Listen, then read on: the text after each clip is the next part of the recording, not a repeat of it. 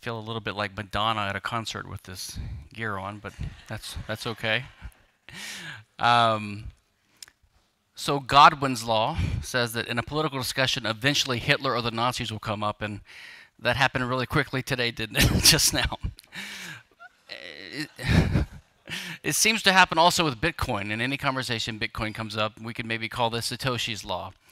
So congratulations to Hans for having the first official PFS talk on a Bitcoin-related topic. This is my second talk on Bitcoin, and the first was in 2013 in Atlanta at the cryptocurrency conference on legal tender law. I'm not really an expert on Bitcoin. There's lots of people in the room that are far more experts than I am on the technology and even the economics and the finance of Bitcoin. And so today I'm talking about property rights issues related to this idea.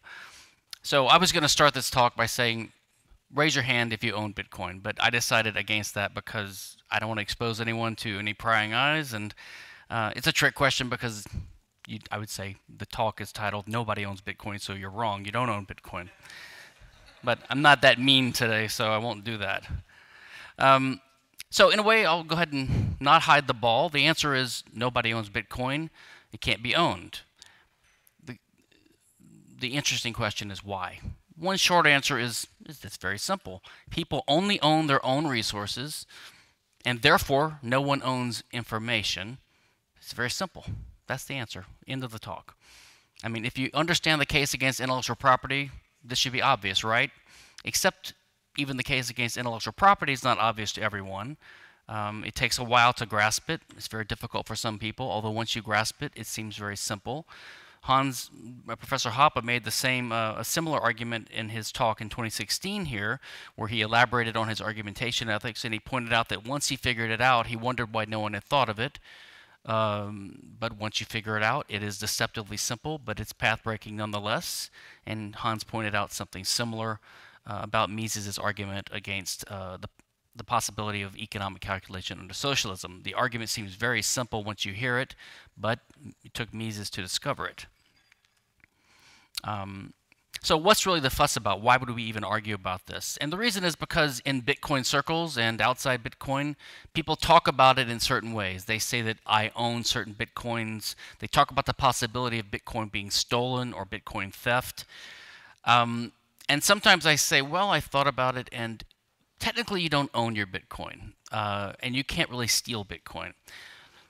And this makes some Bitcoiners angry. It's, sort of like praising Hillary Clinton in front of a bunch of libertarians or something. They think I'm criticizing Bitcoin, and you can't criticize Bitcoin among Bitcoiners because nothing sets them back. If you point out the government might confiscate it, it's not a problem. I mean, Bitcoiners are eternally optimistic, right? Anyway, it's not a criticism. It's just a legal analysis. It's not ownable. Lots of things aren't ownable in life. Love, knowledge, relationships, and that's not a criticism of those things existing or being valuable in life or playing a role in our life. So why does it matter whether we own Bitcoin and how to describe this phenomena?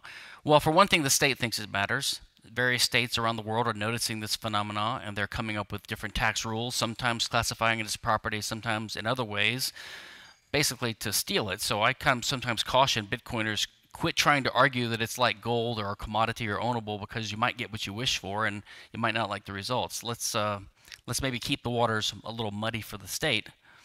But why would people disagree about this issue? Why would there be confusion? One reason is because the state over the centuries, especially in recent times, has gradually intruded into law with democratic lawmaking, as Professor Hoppe calls it, which is legislation, the state. And the other is just conceptual confusion, because law is developing over the centuries, and not everyone's an expert, and experts sometimes disagree. And this derives in large part from imprecision in language and the overuse or the misuse of analogies and metaphors. Now, many Austrian thinkers and other thinkers have cautioned against the misuse or overuse of metaphors.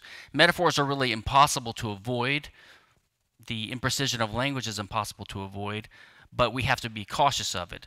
Böhm-Bawerk in 1881 himself said, it's basically impossible to avoid the use of metaphors. If we could, it would be an absurd undertaking to banish from the language of economic theory every manner of speaking that is not literally correct. We couldn't say the 100th part of what we have to say if we refuse to take recourse to a metaphor. But one requirement is essential, that economic theory avoid the error of confusing a practical habit which we indulge in for the sake of expediency with scientific truth. So he's saying we have to use metaphors, but we have to be careful. Many other thinkers, and ironically, Roderick Long, a libertarian philosopher, pointed out that, ironically, in his memoirs, Mises accused von Bavarik himself, in their dispute over cantillon effects, of being led astray by the idea of friction and other metaphors borrowed from the physical sciences. So even von Bavarik fell prey to this. And Professor Rothbard and Guido Hülsmann, they've also pointed out the dangers of overuse of metaphors in economic and political reasoning. A famous American judge, later justice on the Supreme Court, Cardozo, in 1926, said, "Metaphors in law are to be narrowly watched, for they start out as devices to liberate thought, but they often end up enslaving it." And there's other imprecisions in language we have to be wary of, like as Robert Lefebvre, a famous classical libertarian, pointed out, when we use possessives in language, like my wife, it doesn't mean I own my wife. It's just a possessive. But people, well, in a libertarian society anyway. So people use this idea, my labor. It's my labor, I own my labor, therefore intellectual property. So you see how these ideas lead to confusion. Another example would be, speaking of labor, David Hume himself criticized John Locke's overly metaphorical, or as Hume called it, figurative idea that labor is joined to or mixed with objects, and which was part of his argument for homesteading. And even Israel Kirzner, the Austrian economist, approvingly cites a scholar, J.P. Day, who says that laboring is an activity, and although activities can be engaged in or performed or done, they can't be owned. So we often say, it's my labor, I own it, but technically speaking, you can't own labor. So with this in mind, what would it mean to own a Bitcoin? Why do people say that? So there's just two parts to this proposition, I own Bitcoin: ownership and Bitcoin. So very quickly, as I said, I'm not a technical expert, and Hans cautioned me not to overwhelm anyone with too much technical knowledge about Bitcoin. I'm not an expert, but I do have a T-shirt, that's which I do own. It's a real thing. So Bitcoin is basically a distributed ledger that tracks private public key cryptographic pairs with entries in this ledger, which correspond to one of up to 21 million Bitcoins. And there will only be 21 million ever created in the Bitcoin system in about 120 years, I think. We're at about 18 now, so it's a very slow growth. This slide, what we're looking at now, is being displayed from a file which is on this computer. It's on one memory device. Bitcoin is distributed, meaning there are about 10,000 or more copies of this ledger on different people's computers called nodes around the world, and it's updated every 10 minutes as new Bitcoins are created and transferred. So basically it's a ledger which is just information. So that's what's important to know. That Bitcoin is just an entry. A Bitcoin is an entry on this big ledger which is stored on many people's computers around the world. So that's all the technical detail. Now, as to ownership, I was a little surprised in the last few years to realize that Mises himself had some extremely perceptive comments about this topic. Even better in his 1922 book, Socialism, where he basically distinguished between two types of ownership. In 1922, in Socialism, he called it sociological ownership. In Human Action, he called it catalactic. Basically, he means practical ownership. So he means the ability to use a resource, which is what humans do. And he called that catalactic ownership. I've got a long quote here, but I won't read through the whole thing. As compared to juristic or legal ownership, which is what most people mean by the word ownership or property rights. And he links this. Ownership and property rights are what the laws protect. So one is the right of ownership or property rights, and the other is the ability to use a resource, which he calls catalactic ownership. Now, and in socialism, he even said this. I will read this part. The sociological or economic and juristic concepts of ownership are different, and this is natural. And he says one can only be surprised that the fact is still sometimes overlooked. Ownership from the economic point of view is the having of goods, right, which is part of human action. This can be called natural or original ownership, and it's a purely physical relationship of man to goods. But the legal concept is that it says this is what rights people should have. So there's a distinction between description and prescription, between the way things are and the way things should be. So Mises clearly recognizes this.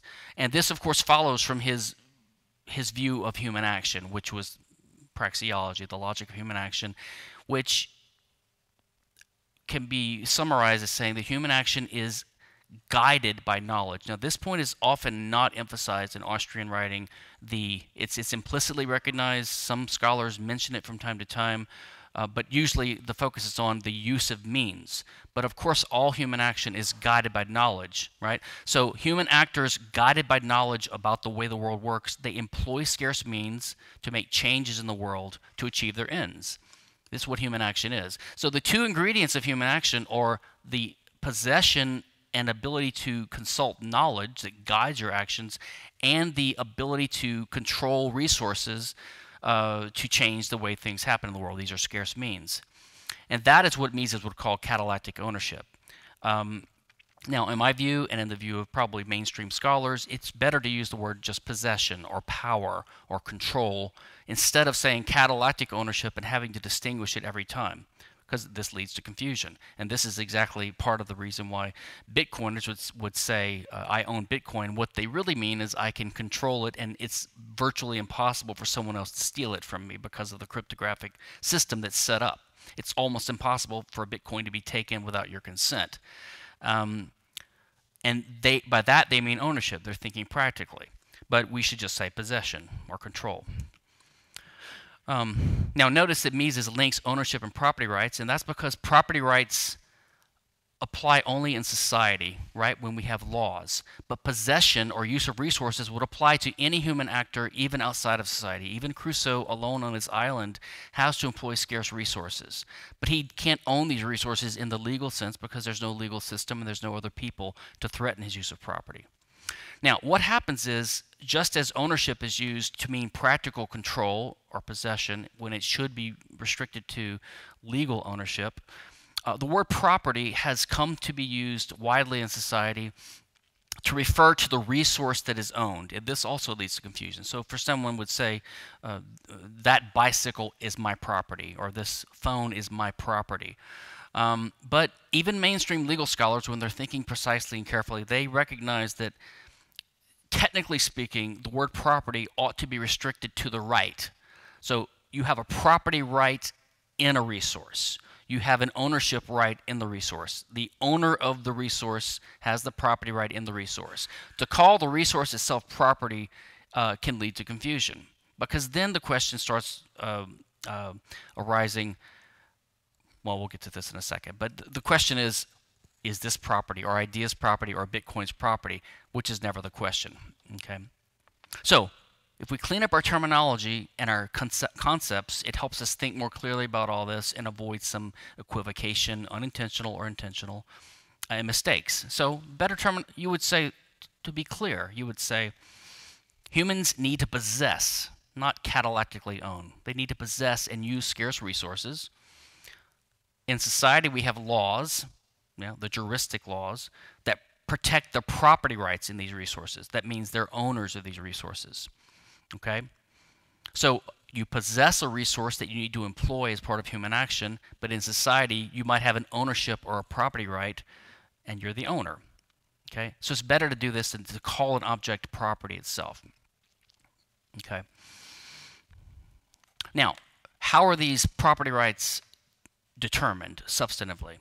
In a free society, in a private law society, and roughly in the private law systems of the Roman law and the common law, except for state intrusions, The rules were very simple. And this is how you can state the essence of the libertarian rules of how property rights would be developed.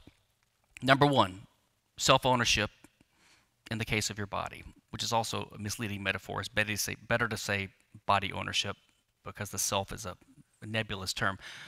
But basically, if there's a dispute over who owns someone's body, the libertarian default answer is the person himself owns it. Very simple. Can't justify these rules right now. Professor Hoppe's already done this. But that's the rule.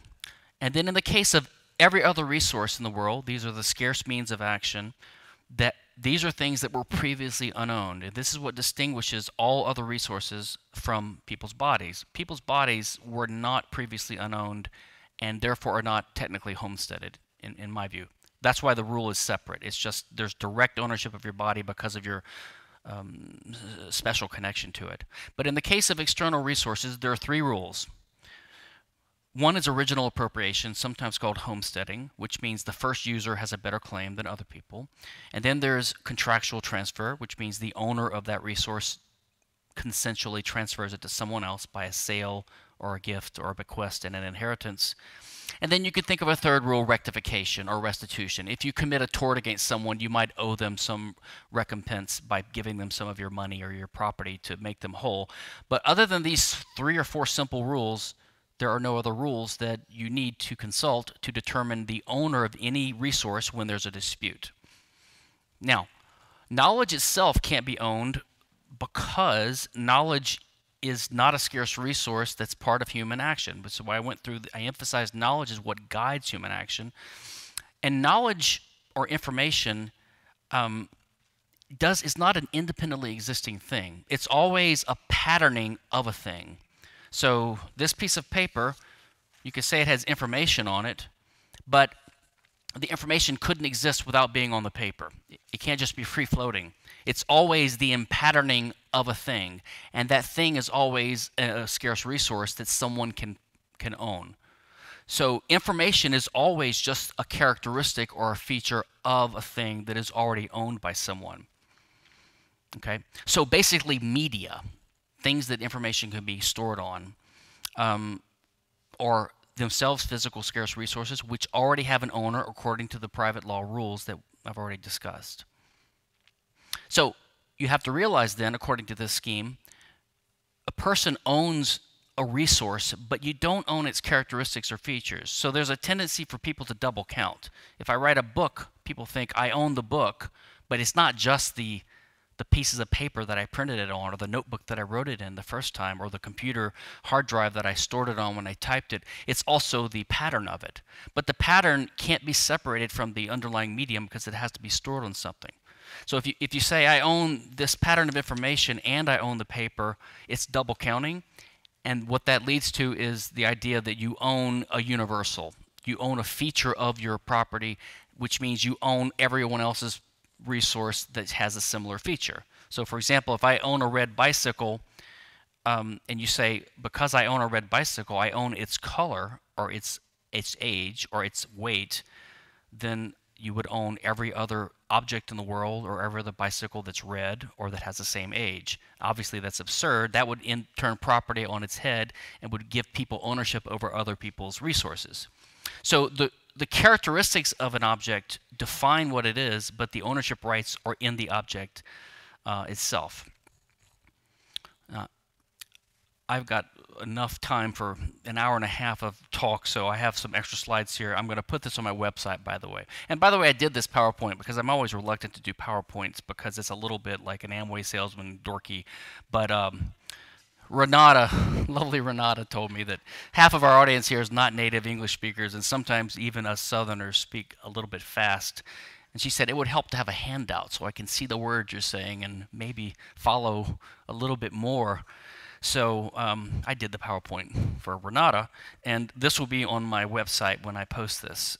So there's some extra slides here, which I'm going to skip because of time. So, as I mentioned earlier, what's the real question when there's a dispute or a debate about what the law should be? The real question is not, is this property, is X property, which is the way a lot of people put it. They'll say, or ideas property. Like if you argue about intellectual property, they'll say, well, the dispute is whether ideas are property. And you're saying ideas aren't property, but I think they are property because it took innovation and labor to create them, and I created it, and So they think the dispute is, are ideas property? And then the question is, who's the owner? Once you concede that it's property, then the question is, who's the owner? Some libertarians like Tibor Machan and others say, well, if I wrote a poem, the poem is a thing that exists, and I created it, and it's ownable. The only person that could own it would be me, the creator. That's the natural answer. So they sort of skip the first question about whether it's an ownable type of thing in the first place, and they do that because they ask, are ideas property? Is this bicycle property? That's not the question. The question would be, whose bicycle is it? Are Bitcoin's property? Is not the right question. So the question's always in a context when there's two or more people that have a dispute or a contest over a thing. That's the type of thing that you can have a dispute over, which is always a scarce means of action, a scarce resource, a physical material thing that can causally interfere with the world that you use to achieve your ends. When there's a dispute about that, then the question is, okay, there's a dispute. Who's the owner? You answer the question by consulting the private property rules. There's only 4. They're very simple. Now, I coined a term. My view is when anyone coins a term, they're in danger of being a crank. If you're really a genius, you might can coin 2 or 3. Mises had catalectics and praxeology. Hayek had a bunch that are a little bit too many. Eric Vogelin had, I mean, some of these guys go crazy. But then real cranks have a bunch of terms. You can't even understand their stuff. So I'm going to just have one, which is conflictable, because the word scarcity, another slide I probably won't get to, but scarcity is another word with dual meanings, and it confuses people, because by scarcity, in essence, what we mean is what Mises meant when he referred to scarce means of action, right? The things that we have to use in the world because we don't live in a world of superabundance. So scarcity for us means the opposite of superabundance. Superabundance is this unimaginable state of the Garden of Eden where we have no wants, no dissatisfaction. We would not even act. So it's almost an unrealistic hypothetical. But superabundant scarcity to us basically means what economists call rivalry, or I would say things over which there can be conflict. So conflictability. Most people confuse that with a more ordinary meaning of scarcity, which means lack of abundance, which just means not enough supply, which the laws of supply and demand regulate. Now,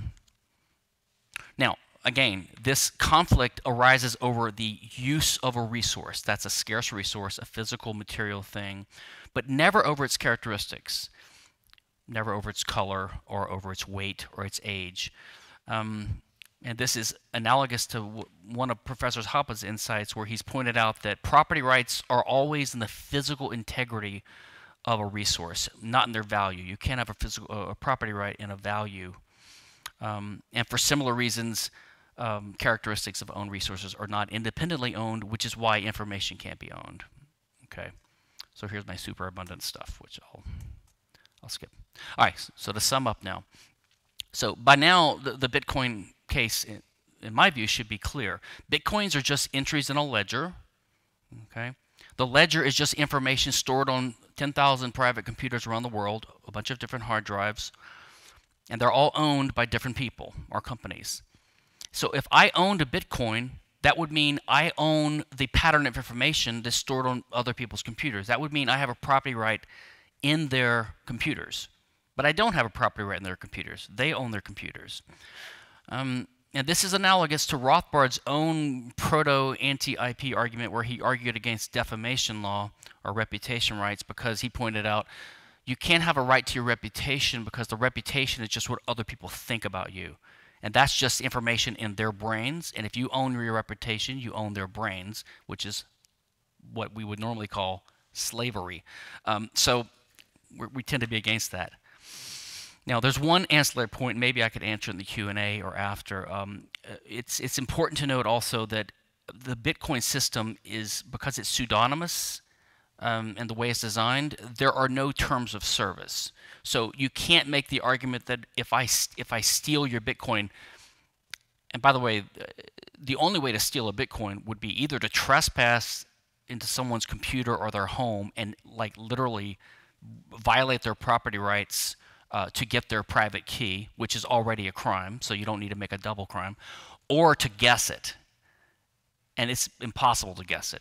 But if you did happen to guess it, this is the argument, that if you guess someone's private key and you transfer their Bitcoins to your account using the private key that you luckily guessed, that would be theft because they own the Bitcoins. And this is basically the argument, my argument, that no, that wouldn't be theft because that's actually permitted by the rules of the Bitcoin system. Okay. So, in conclusion, while Bitcoin may not be legally ownable in a free society, it can still be useful. Just like knowledge can't be owned, it's still useful. Nobody owns Bitcoins, but you can still use them. Thank you.